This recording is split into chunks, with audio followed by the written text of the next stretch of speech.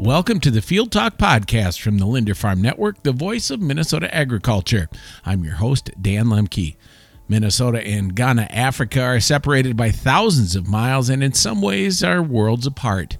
Two southeastern Minnesota men, Andy Hart, who farms in Olmsted and Wabasha counties, and Van Larson, who operates Agronomy Services Plus in Rochester, have teamed up to bring expertise and equipment to farmers half a world away.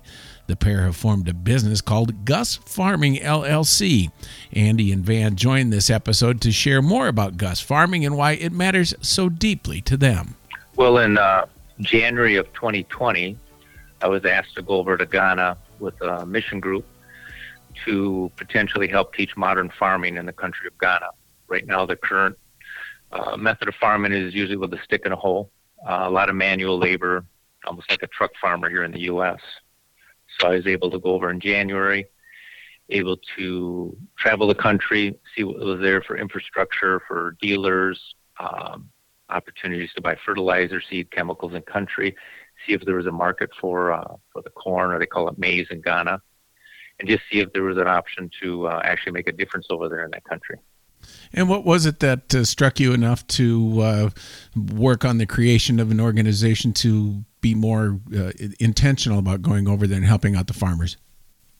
Well, Van got involved shortly after that as an agronomist. We were over there, I believe it was January of 2022, and we're doing soil sampling for this mission group on the land which they had purchased. And as we talked and discussed things, we got it in our thought process that maybe we should start a for-profit farming business over here that could speed up the process of demonstrating modern farming in Ghana. So that's how it kind of got started. Our goal is to farm like we did in the U.S. in the 70s and 80s with smaller equipment, simple technology, but very efficient and kind of build off of that. So you created GUS Farming, I understand. Van, from your perspective, what was it that intrigued you or was enough of an interest to make you join up and help form this organization? When Andy asked about this after his first trip over, I wanted to be able to do something. We can write a check and send it overseas, and you don't know where it's going to go. But when I had the opportunity to work with Andy, who I've known for a very long time and have a lot of respect for him as a person as well as a farmer, I jumped at it. It was almost overwhelming the first time that I arrived in the country, and we saw, and the story, I've told this a lot of times.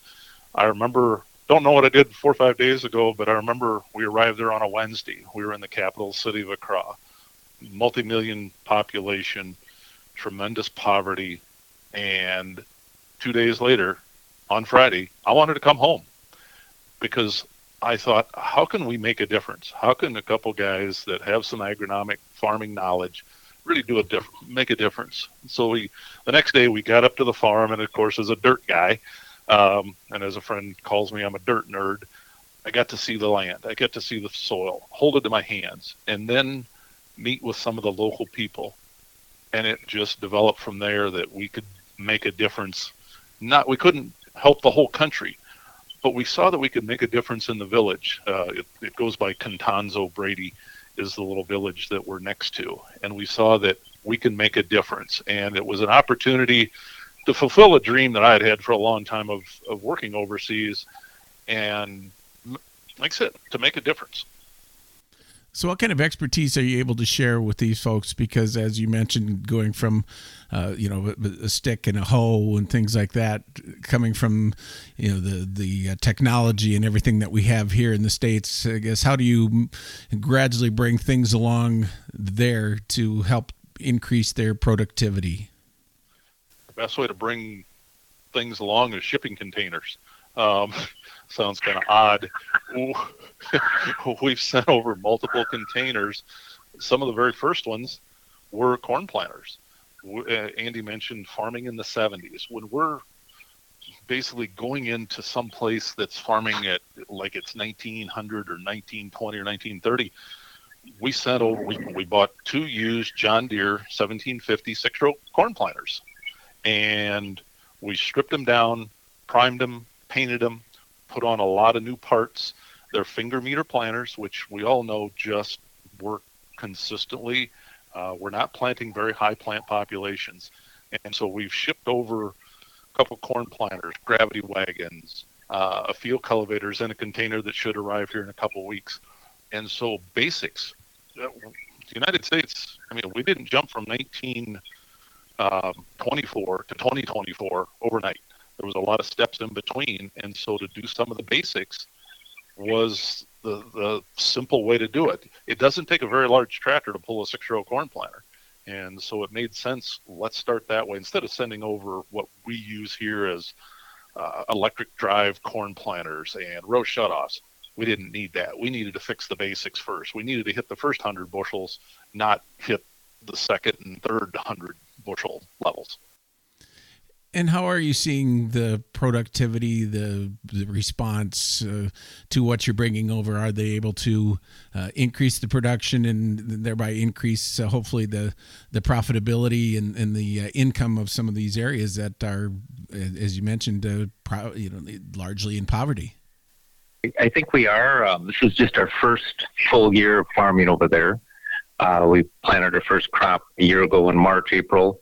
We were able to harvest that in August, and then we're able to plant a second crop. We call it the minor season, and we just finished harvesting that here in January. We're trying to set it up as a demonstration farm, not necessarily tell them how to farm, but show them how they could farm with more modern farming techniques. A lot of it is seed selection. A lot of it is actually just the basics of seed placement, seed to soil contact, proper depth, proper spacing, and then keeping the weeds out of it and putting a little fertilizer along with it. Right now, Ghana imports a lot of corn. They're not growing enough corn in country to supply all their needs. So our goal is to help within the country to show them how they can increase production just a little at a time. For maybe someday they'll be self-sufficient and won't have to import anymore. And what kind of response have you gotten from the farmers, from the people? Are they encouraged and open to what it is that you're bringing for, both equipment and expertise to try and help improve their quality of life, so to speak? Yeah, they are very thankful, very curious what we're doing. They do have, example, the tractors. We bought all the tractors in country so far. So there is a John Deere dealer there. There is a Case IH dealer there. There's also a small AGCO dealer there. They're all small. They don't have the expertise and the knowledge to farm like we do in the U.S. So they have the equipment, but maybe don't always have the expertise how to use it well. So our goal is to buy as much as we can in country, but also bring over some equipment from the U.S. that will enhance our farming project to make it better and more efficient. But yeah, we're met with just a lot of thankfulness. We get plenty of people willing to help us any day we need it. The local leaders are involved and are very thankful we're there, want to get to know us, understand what we're doing. They're getting what we're trying to do.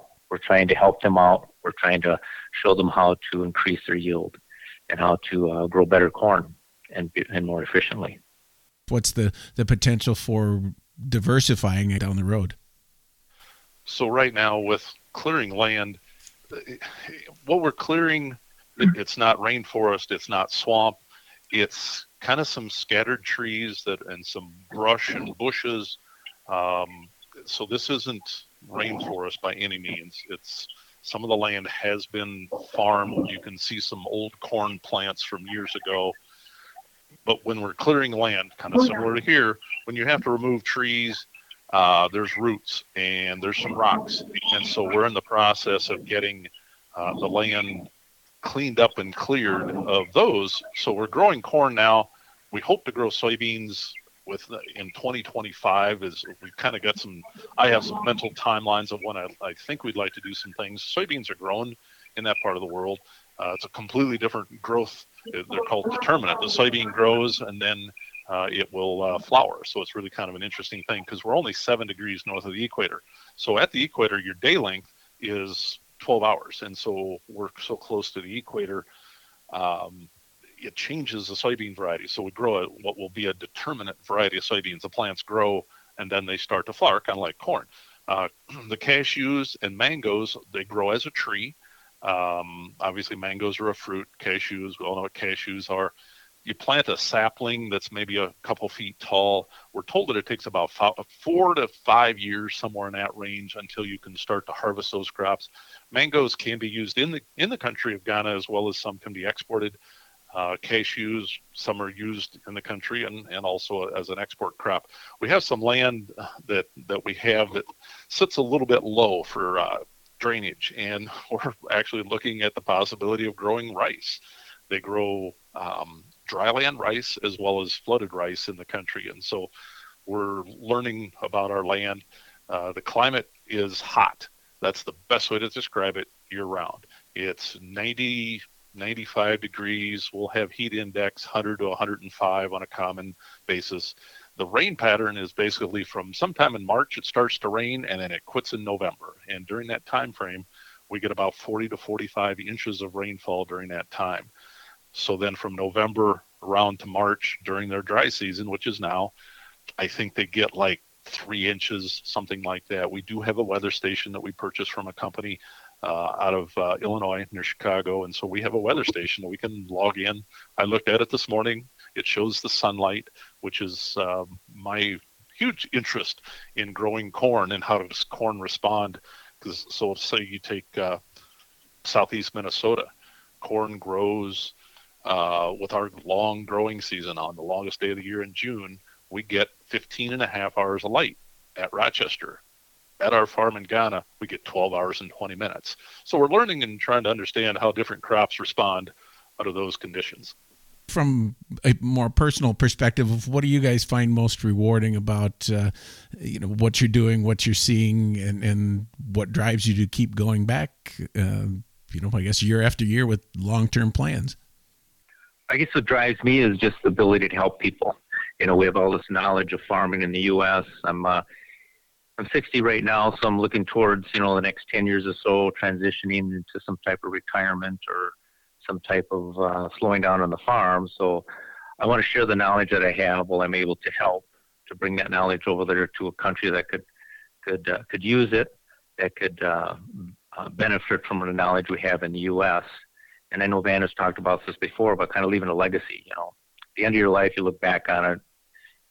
We farmed well, we supplied for our families, but do we really make a difference in this world that is meaningful, that could really change some lives? And that's what we feel we're doing in Ghana, in that local village where we're at. We're changing those people's lives. We're providing jobs for them. We're teaching them more modern farming skills, which they can use for the next generation, that could help their country be more self-sufficient and provide food, because like Van said, it's a very poor country. They don't always eat 3 square meals a day. A lot of times they're hungry. If we can help alleviate that in some small way, that's the reward that I'm looking for. And the one thing also that we're not doing is we're not just taking money over and giving it to them. The old thing about teach a man to fish, we all have all heard that one. That's part of what we want to do, as Andy talked about, is we have the knowledge here. And some will say, well, gosh, you go over there and you'll help them grow grain and they won't import grain from the United States. That is very, very unlikely. We're not going to have the impact to be able to do that.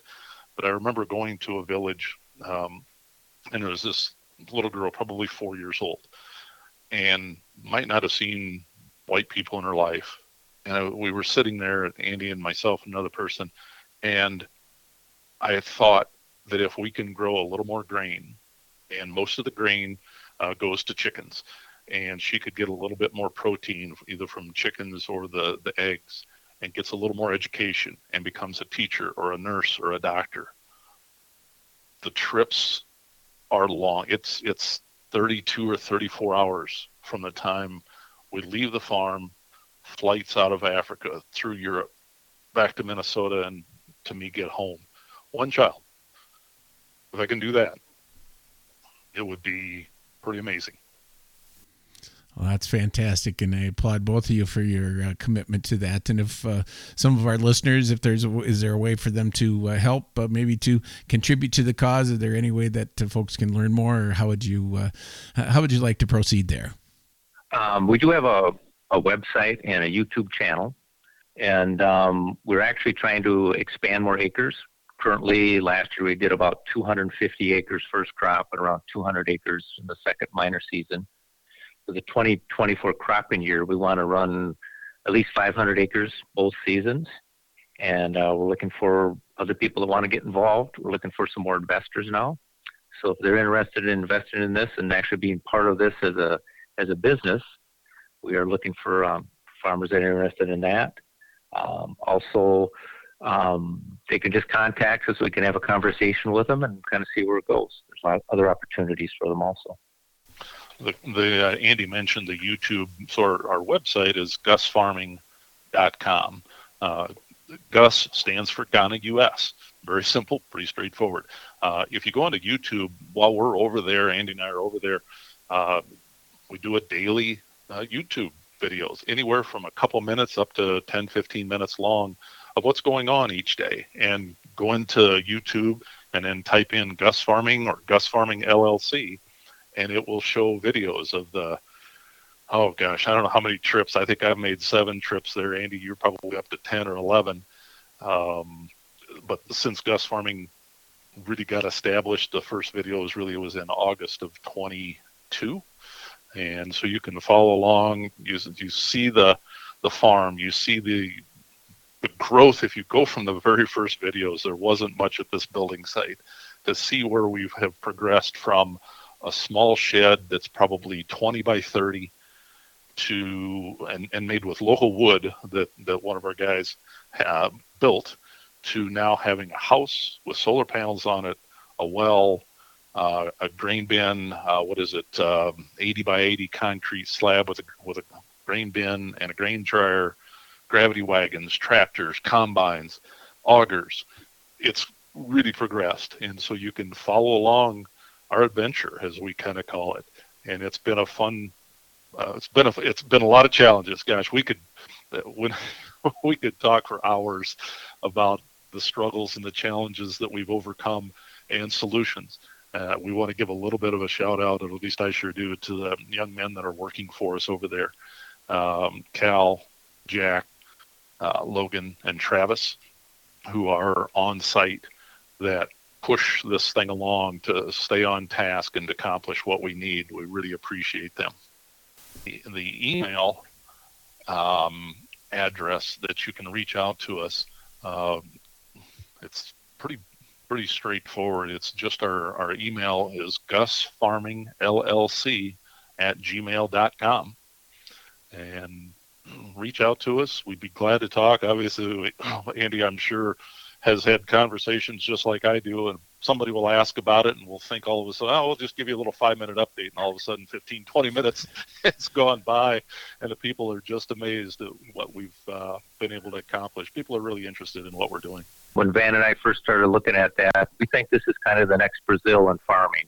30, 40 years ago, when a lot of American farmers went down to Brazil or went down and checked into that, that was kind of an exciting time for that new frontier. As we look at the continent of Africa, that's kind of the next new frontier as far as farming. And Africa as a whole, the population is going to double in the next 20 or 30 years. So there's a big need for more food raised within the continent just to meet all those people's needs. For more information on GUS Farming, visit gusfarming.com. You can also follow their adventures on YouTube. Thanks for joining us. Get all the latest farm news and market information daily from your local Linder Farm Network affiliate.